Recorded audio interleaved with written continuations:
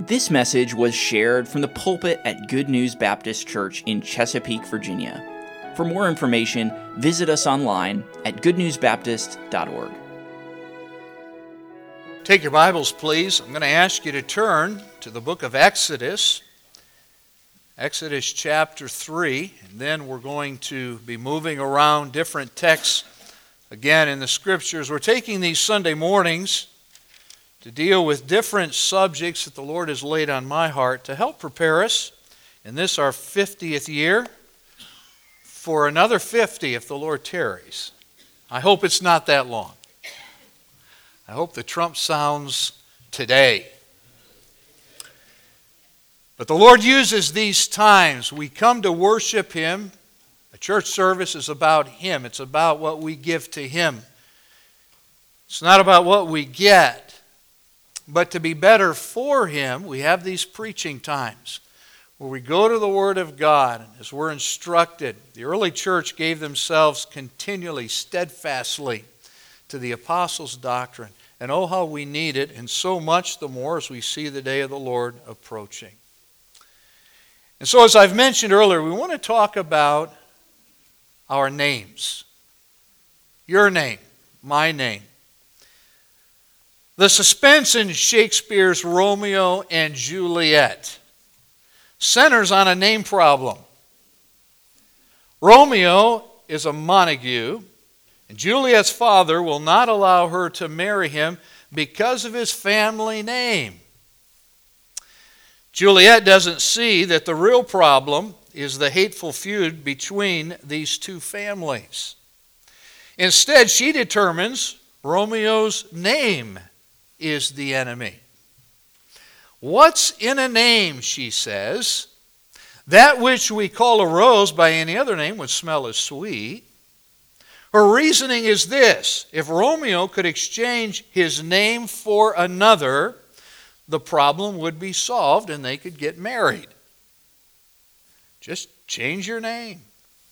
Now, admittedly, a person's good name and reputation can be hurt by the decisions of others, but most often, your name, my name, represents what we really are.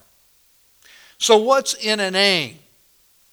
Well, the Bible teaches that our name represents who God knows us to be. So as we begin this morning, consider the fact that names matter to God. Have you ever considered that it was God's idea to use names? He came up with that, not us. It was His idea. How do we know? Well, God has given Himself names that reveal who He is, who His person is, His character. You're in Exodus chapter 3. Look at verse 13. And Moses said unto God, Behold, when I come unto the children of Israel, and shall say unto them, The God of your fathers hath sent me unto you, and they shall say to me, What is His name? What shall I say unto them? And God said unto Moses, I am that I am. Now, if you're a Bible student, you know that that is God's self-existent name. No beginning, no end. No one sustains God. God does that. I am that I am. And He said, Thus shalt thou say unto the children of Israel, I am hath sent me unto you. Go over to Exodus chapter 6. Would you look at verse 3? And I appeared unto Abraham, unto Isaac, and unto Jacob by the name of God Almighty, but by my name Jehovah was I not known to them. You don't have to turn there, but in Philippians 2, 9 and 10, we read this, Wherefore God hath highly exalted Him, Jesus, and given Him a name which is above every name, that at the name of Jesus every knee should bow, of things in heaven and things in earth and things under the earth. Does God's name matter to Him? It certainly does. In Exodus 20 and verse 7, repeated again in Deuteronomy 5 verse 11, God is offended at the misuse of His name. Thou shalt not take the name of the Lord thy God in vain. Do you know one of the reasons why I know my Bible is true and God is real? Because of the way the world uses His name. They hate that name. Because down deep, God created them to know they're going to give an account to the one who bears that name. I have yet to hear somebody curse Buddha or Muhammad. All right? Or whatever else they're worshiping. But they don't like this name. God says, my name matters to me. Psalm 147:4 says, He telleth the number of the stars, He calleth them all by their names. You ever stood out under a clear night and looked up at all those stars? Do you know God's named every one of them? That's amazing. They all have a name. God named Adam and Eve at the dawn of creation. He assigned names to the angels. Isaiah 14:12. Lucifer, where'd he get his name? God. Luke 1:19 tells us about Gabriel. Where did he get his name? God. Later in the book of life, later in Scripture we learn that the name of every human is recorded in the book of life. Or as Psalm 69:28 calls it, the book of the living. God directed some parents to give specific names to their children. Genesis 16:11, God told Hagar to name her son Ishmael. Genesis 17:19, God told Abraham to name his son Isaac. The child of promise, name him Isaac. In Hosea 1:2-6, Hosea the prophet is instructed by God to give each of his children names, representing what God would do to chasten Israel for turning their back on His name. God changed the names of others.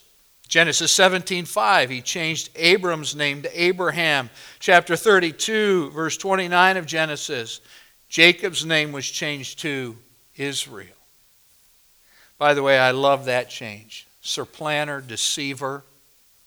That name could be given to all of us. But when we know God, we put our faith in Him. Who does He make us? A prince with God. Names matter. Matthew 16:18, Jesus changed Cephas' name to Peter. Names are used by God to express His desire for close fellowship with His people. Though the Jewish nation was far away from the Lord in Isaiah's day, God used their names to call them back to Himself. But now, thus saith the Lord that created thee, O Jacob, He that formed thee, O Israel, fear not, for I have redeemed thee. I have called thee by name. Thou art mine. As the shepherd of the sheep, Jesus told His disciples, the sheep hear His voice, and He calleth His own sheep by name, and leadeth them out. John 10:2-3. Are you one of Jesus' sheep? He knows your name. He doesn't know about you. He knows you. Since God so loved the world, He desires to have a relationship with every person through saving faith. And so God's opinion about your name matters. He placed you here to know Him, to worship Him. He loves you. He loves your name. And He wants to save you if you don't already know Him. Now, God's opinion about your name matters. God's opinion about your name matters. Listen to Proverbs 22, verse 1. A good name is rather to be chosen than great riches, and loving favor rather than silver and gold. Notice that the word good, if you're using the King James translation this morning, I hope you are, it's in italics because it isn't in the original, though it is certainly implied. How do we know? This translation is accurate for two reasons. First, the Hebrew word taub, translated loving, in the second half of the verse, is also translated good throughout the Old Testament. All right, and so this verse could be translated, a good name is better than great riches. And good favor is better than silver and gold. A good favor and your name need to go together. We all have a name, but when God sees us, does He look on us with favor because we are seeking to please Him? These are parallel thoughts. You cannot have a good name in the minds of others without having their favor. You cannot have their favor unless they think well of you as a person, your name. Do you know when your name is mentioned, when my name is mentioned, they don't just see a face, they see the person behind that face. So a good name and good favor are to be desired more than wealth because a good name matters far more to God. Now you and I know there are folks, even politicians, who will set aside their name to get wealth.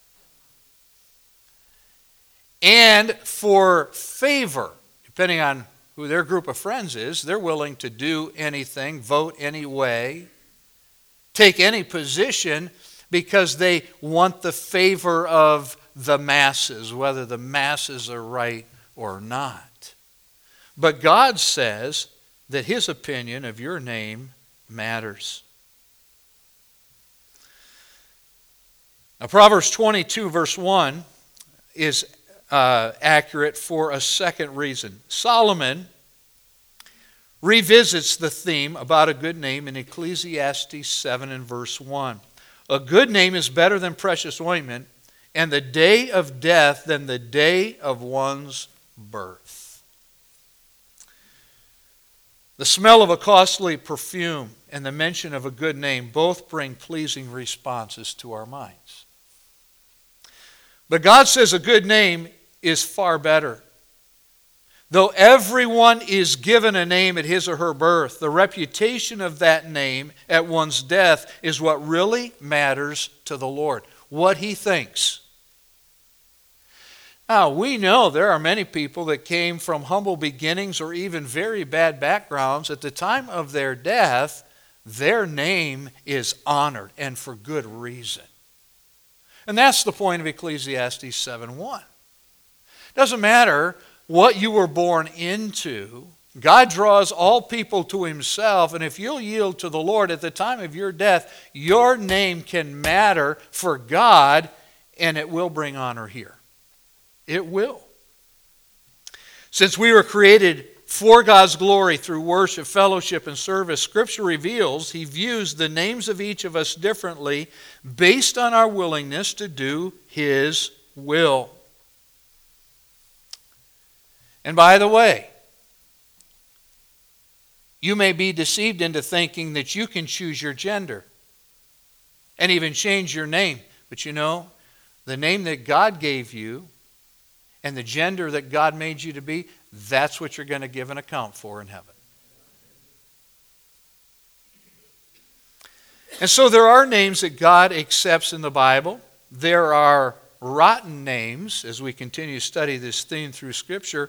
And there are names that God chose not to mention at all. Why? Because names matter to God.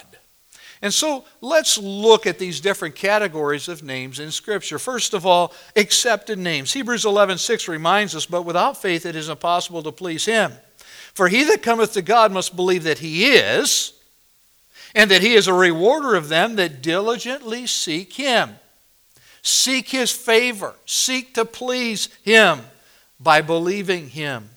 Faith in God's redemptive plan determines whether someone's name will be accepted by Him or not. I was talking to someone recently, and they wisely said, you know, the problem on earth is pride. Really, that was so true. Why is pride a problem? Because I can easily take my name and elevate it above God's name. But those who will say, no, my name doesn't matter, God's name does. He created me to please Him, and then they submit to Him, first of all, by admitting that they're sinners and receiving Jesus Christ as Savior. And then in their new life in Christ, they seek to obey God's word because they love Him, because they know that their Father in heaven intends good for them. When they live by faith, He accepts their name. And something as simple as this, what does the Lord say? If we'll humble ourselves, He'll exalt us. Humble yourself below Him. Don't be proud. Follow Him. He'll exalt your name. But if you exalt your own name and you're proud, God says, I'll abase you. I'll put you down. Hebrews 11 then goes on, after talking about faith, to list several names of Old Testament saints who through faith pleased God. God's Word also teaches that the names of those who trust Jesus Christ alone for salvation remain eternally in the book of life. Moses believed his name was in the book, Exodus 32:32. In fact, he loved the people of God so much that he said, Lord, if you're going to, please don't destroy them. If this is necessary, blot my name out of the book, but spare them. That's love. That's compassion. Paul told the Philippian church that the name of his fellow laborers in the gospel were written in the book of life, Philippians 4:3. 7 times in Revelation, the Holy Spirit has John refer to the book of life. Jesus declared in Revelation 3:5 that he had previously taught what he had previously taught the disciples in Matthew 10:32 and Luke 12:8. He will confess before his Father in heaven the names of those who confessed his name before others here. Have you declared Jesus' name to anybody? Do you know the Lord says if you declare his name, you just share your story. You tell others how the Lord saved you, that God wants to save them too. If you'll share that with others, do you know what Jesus promises? When he's standing before the Father, God the Son will declare to God the Father, here is so-and-so. They declared our names. You want that when you get to heaven? I do. I'm nobody, but to have God take up my name because I took up his name here and try to lead others to him, what a blessing. Because of the finished work of the Savior at Calvary, anyone can be redeemed and named with the saints in heaven in the book of life. So those are accepted names. I believe the Scripture teaches clearly that even before you were born, God knew he would give you life and he put your name in the book of life. In your life, if you will admit to God you're a sinner, receive Jesus Christ as your Savior, your name is there in indelible ink. Accepted names. Never be erased from that book. Now there's another category of names that we see in Scripture, and those are rotten names. Now we all get this. There are certain names that if I said the name this morning, you'd want to plug your nose. Adolf Hitler. Ugh. And I could go on. Do you know that God says there are some names in his nostrils that stink? There are names that God accepts. Some names are rotten to him. If this sounds extreme, consider Proverbs 10 and verse 7.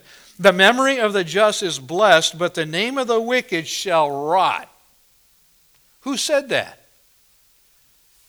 God said that. The Hebrew word rot can be translated. It means something decaying or worm-eaten. Ugh. So I won't dwell on this because we have lunch coming up a little later, right? But that's what it means. A Google search lists past monarchs whose very names reveal personal problems. Here they are. Charles the Simple. Louis the Sluggard. No relation to the Louisville Slugger, just mentioning that. But Ethelred the Unready. What do you think about Louis the Fat? You say, are those real names? Look them up, all right? Google will help you. Do you know a Bible search also reveals monarchs whose names remind us of their wickedness and their memory is still repulsive? How about this list? Ahab and Jezebel. Remember Athaliah, who put all of her grandchildren, all the heirs to the throne, put them to death so she could be queen? How about Herod? Judas. Do you remember the name of the man who called himself the first king of Israel? We think of Saul as being the first king, and he was, in God's estimation. But do you remember a guy by the name of Abimelech? Abimelech was a son of Gideon. His story is told in Judges 9. Now, to make a name for himself and remove any threat to his plans of greatness and monarchy, he slew 70 of his own brothers. Wow. Now, how did he die? Well, one of the most humiliating ways for a warrior to be killed in ancient times was at the hands of a woman. No offense, ladies. Judges 9:53 says this, and a certain woman cast a piece of millstone upon Abimelech's head, and all to break his skull. She had good aim. All right? She hit the mark. Essentially, a housewife hit Abimelech over the head with a kitchen appliance. Guys, be careful in the kitchen. All right? I'm just saying.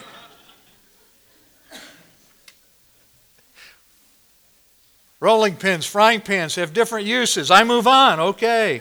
Verse 54 indicates that God made sure that Abimelech saw it coming since he knew a woman had thrown the millstone.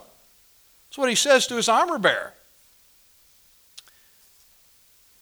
And then he dies with the memory that as a warrior, he got taken out by a woman throwing a millstone. What comes to your mind when you think of these names? Satan, Judas, Stalin, Ted Bundy. These names turn our thoughts foul and they sour our emotions. And yet, any fallen individual who turns to a life of wickedness can have a name that stinks to God and others. Have you ever known a Christian, professing Christian, that started out with a good name, and then for the sake of their name and what they wanted, they made other decisions, and today their name stinks? I don't want to be that person. You don't want to be that person. Paul said, I don't want to be that person, lest after I have preached unto others, I make decisions and God takes me and he puts me on the shelf.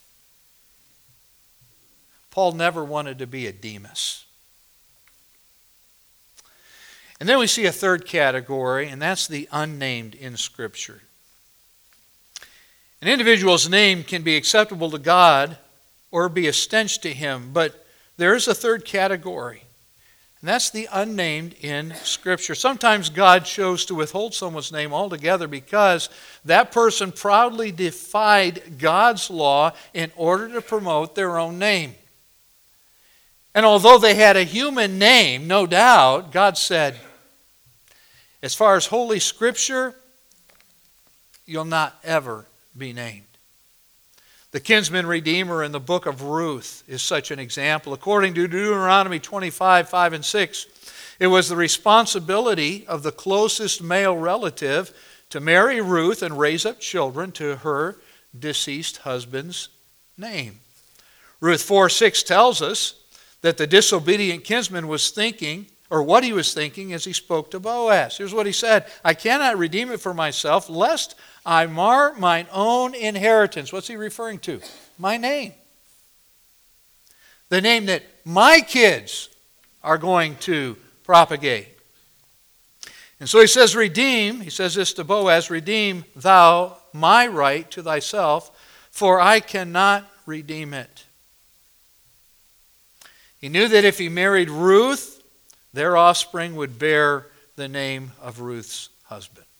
Now certainly this man had a name in Bethlehem.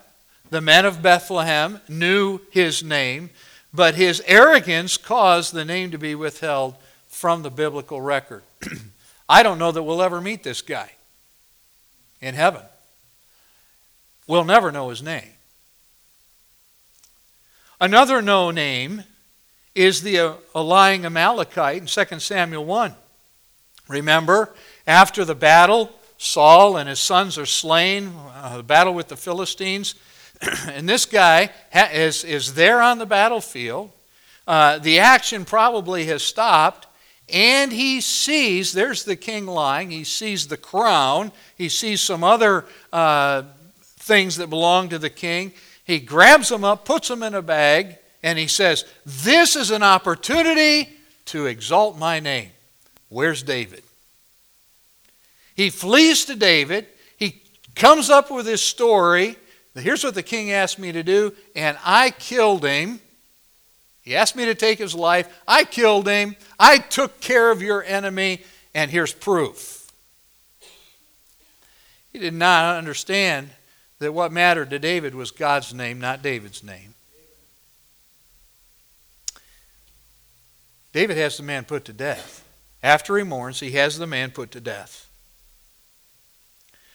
The reason he had made the false claim is obvious. He wanted to make a name for himself, gain a reputation in Israel and with the king. There is no doubt this man was given a name at birth, but God chose not to allow his name to be known.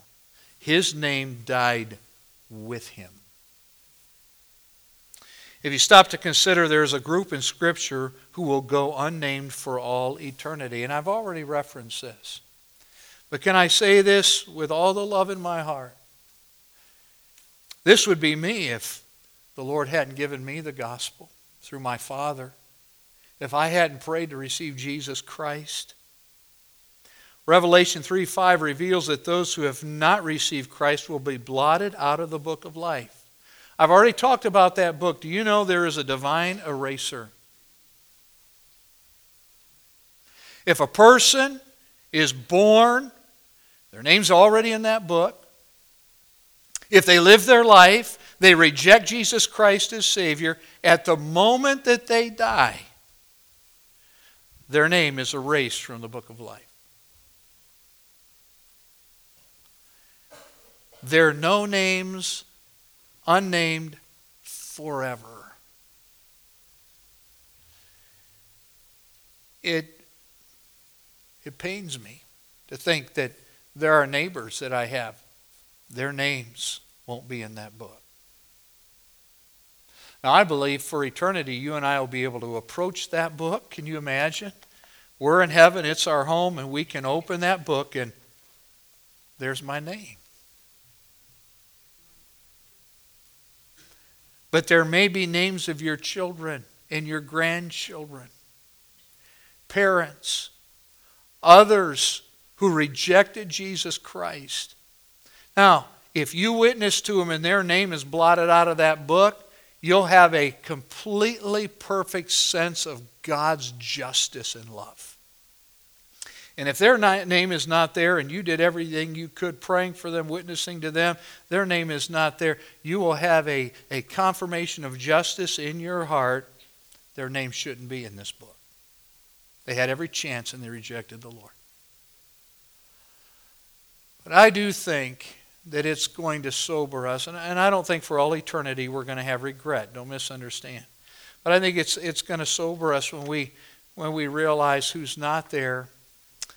And at our standing before the Lord, our name is in the book, but we did not share Christ with others that God had put across our pathway.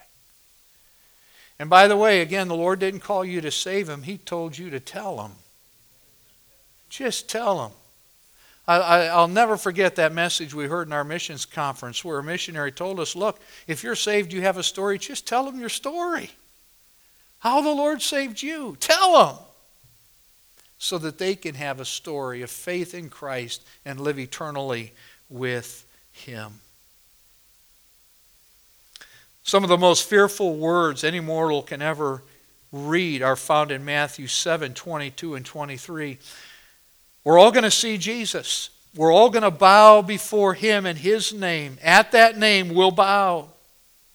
But many will say to me, Jesus said in that day, Lord, Lord, have we not prophesied in thy name, and in thy name cast out devils, and in thy name done many wonderful works? Do you see the emphasis? In thy name, in thy name, in thy name. Do you know you can know God's name, you can know Jesus' name and go to hell? And they're going to give this testimony before the Lord, and then He will profess to them, I never knew you. I didn't know your name. Depart from me, ye that work iniquity. And by the way, that last part of the verse there is the whole issue.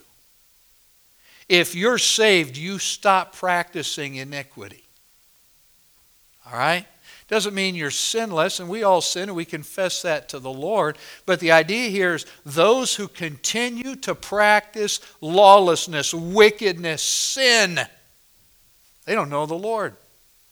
And they can do these works, and they can even do it in Jesus' name and be lost. Say, is that really true? Have you ever heard of a guy named Judas? He did all kinds of things in Jesus' name. And the other disciples saw it, which is why, in the night that Jesus was betrayed by Judas, when Jesus says, one of you is going to betray me, the other guys didn't have a clue. Is it I? Is it I? Who is he talking about? And we find out later that Judas was a worker of iniquity, knew the Lord's name, but had never put his personal faith in Jesus Christ for salvation. Religious people can do good works in Jesus' name, but if they have never repented of their sin, put their faith in His finished work at the cross, it will be as if the Son of God never knew their names. I may be speaking to someone right here this morning. That's where you're at. Now, I'm not trying to scare you, but I'll tell you, this is reality. And if you feel a tug in your heart, that is the Spirit of God saying, right now, today, you need to believe on me and be saved. So what is your name to God? What is your name to God? Hello, my name is. Well, it doesn't matter to others what they think of your name. It does, because your name can be an influence for God, for righteousness or not. But what is your name to God? What's in a name? The Bible reveals that the name of every human being matters so much to God. He has placed those names in an eternal book, heaven's record. And it will be heaven's eternal roster. Everybody living in the kingdom, their name's in the book, in the registry. Unless a person chooses to reject the gift of God's Son. And so 2 Timothy 2:19 reminds each Christian, the Lord knoweth them that are His. He knows their names. How their reputations then reflect on His name. Therefore, 2 Timothy 2:19 ends this way, let everyone that nameth the name of Christ depart from iniquity. So the Lord knows your name. The Lord knows how your name reflects on His name. What kind of a testimony do you have, Christian? And someday you're going to stand before Jesus and you're going to give an account for how your name reflected on His name. What's in a name? Quite a bit. Your name matters. It matters to God. Would you walk in the Spirit so that your name pleases God? Let's pray. Father, thank you for the truth that we've seen today. Lord, forgive me for the times that my name has not exalted your name. Lord, forgive me. As we saw in our study in 1 Corinthians, there's only one name that matters in the church, and it's the name Jesus Christ. The problems in Corinth were a result of people exalting their names over your name. Lord, would you so work at Good News Baptist Church that every member here is driven to exalt the name of Christ, because our names, unless we exalt your name, our names don't matter. And so, Lord, in this time of invitation now that we have, would you draw sinners to yourself? Lord, if there's a Christian here where their name has brought shame to your name because of sin they're tolerating, God, would you get a hold of their hearts? Lord, you love them, you love their name. Lord, would you help their name to be right with you as they come to you and make right? And then, Father, if there's someone here who is unsaved, right now their name is in that book because you want their name to be in that book forever, but unless they turn to you and are saved, Lord, it will be erased. Help them to run to Jesus. Help them to come to you today. And Lord, would you save souls? Thank you for listening. If you have questions about your relationship with God, or you would like to know more about the ministry of Good News Baptist Church, you can visit us online at goodnewsbaptist.org or call us at 757-488-3241. We trust your heart was challenged as you listened, and we want to encourage you to share this message with others. May the truth of God's Word be your guide as you strive to follow Christ and make Him known to others.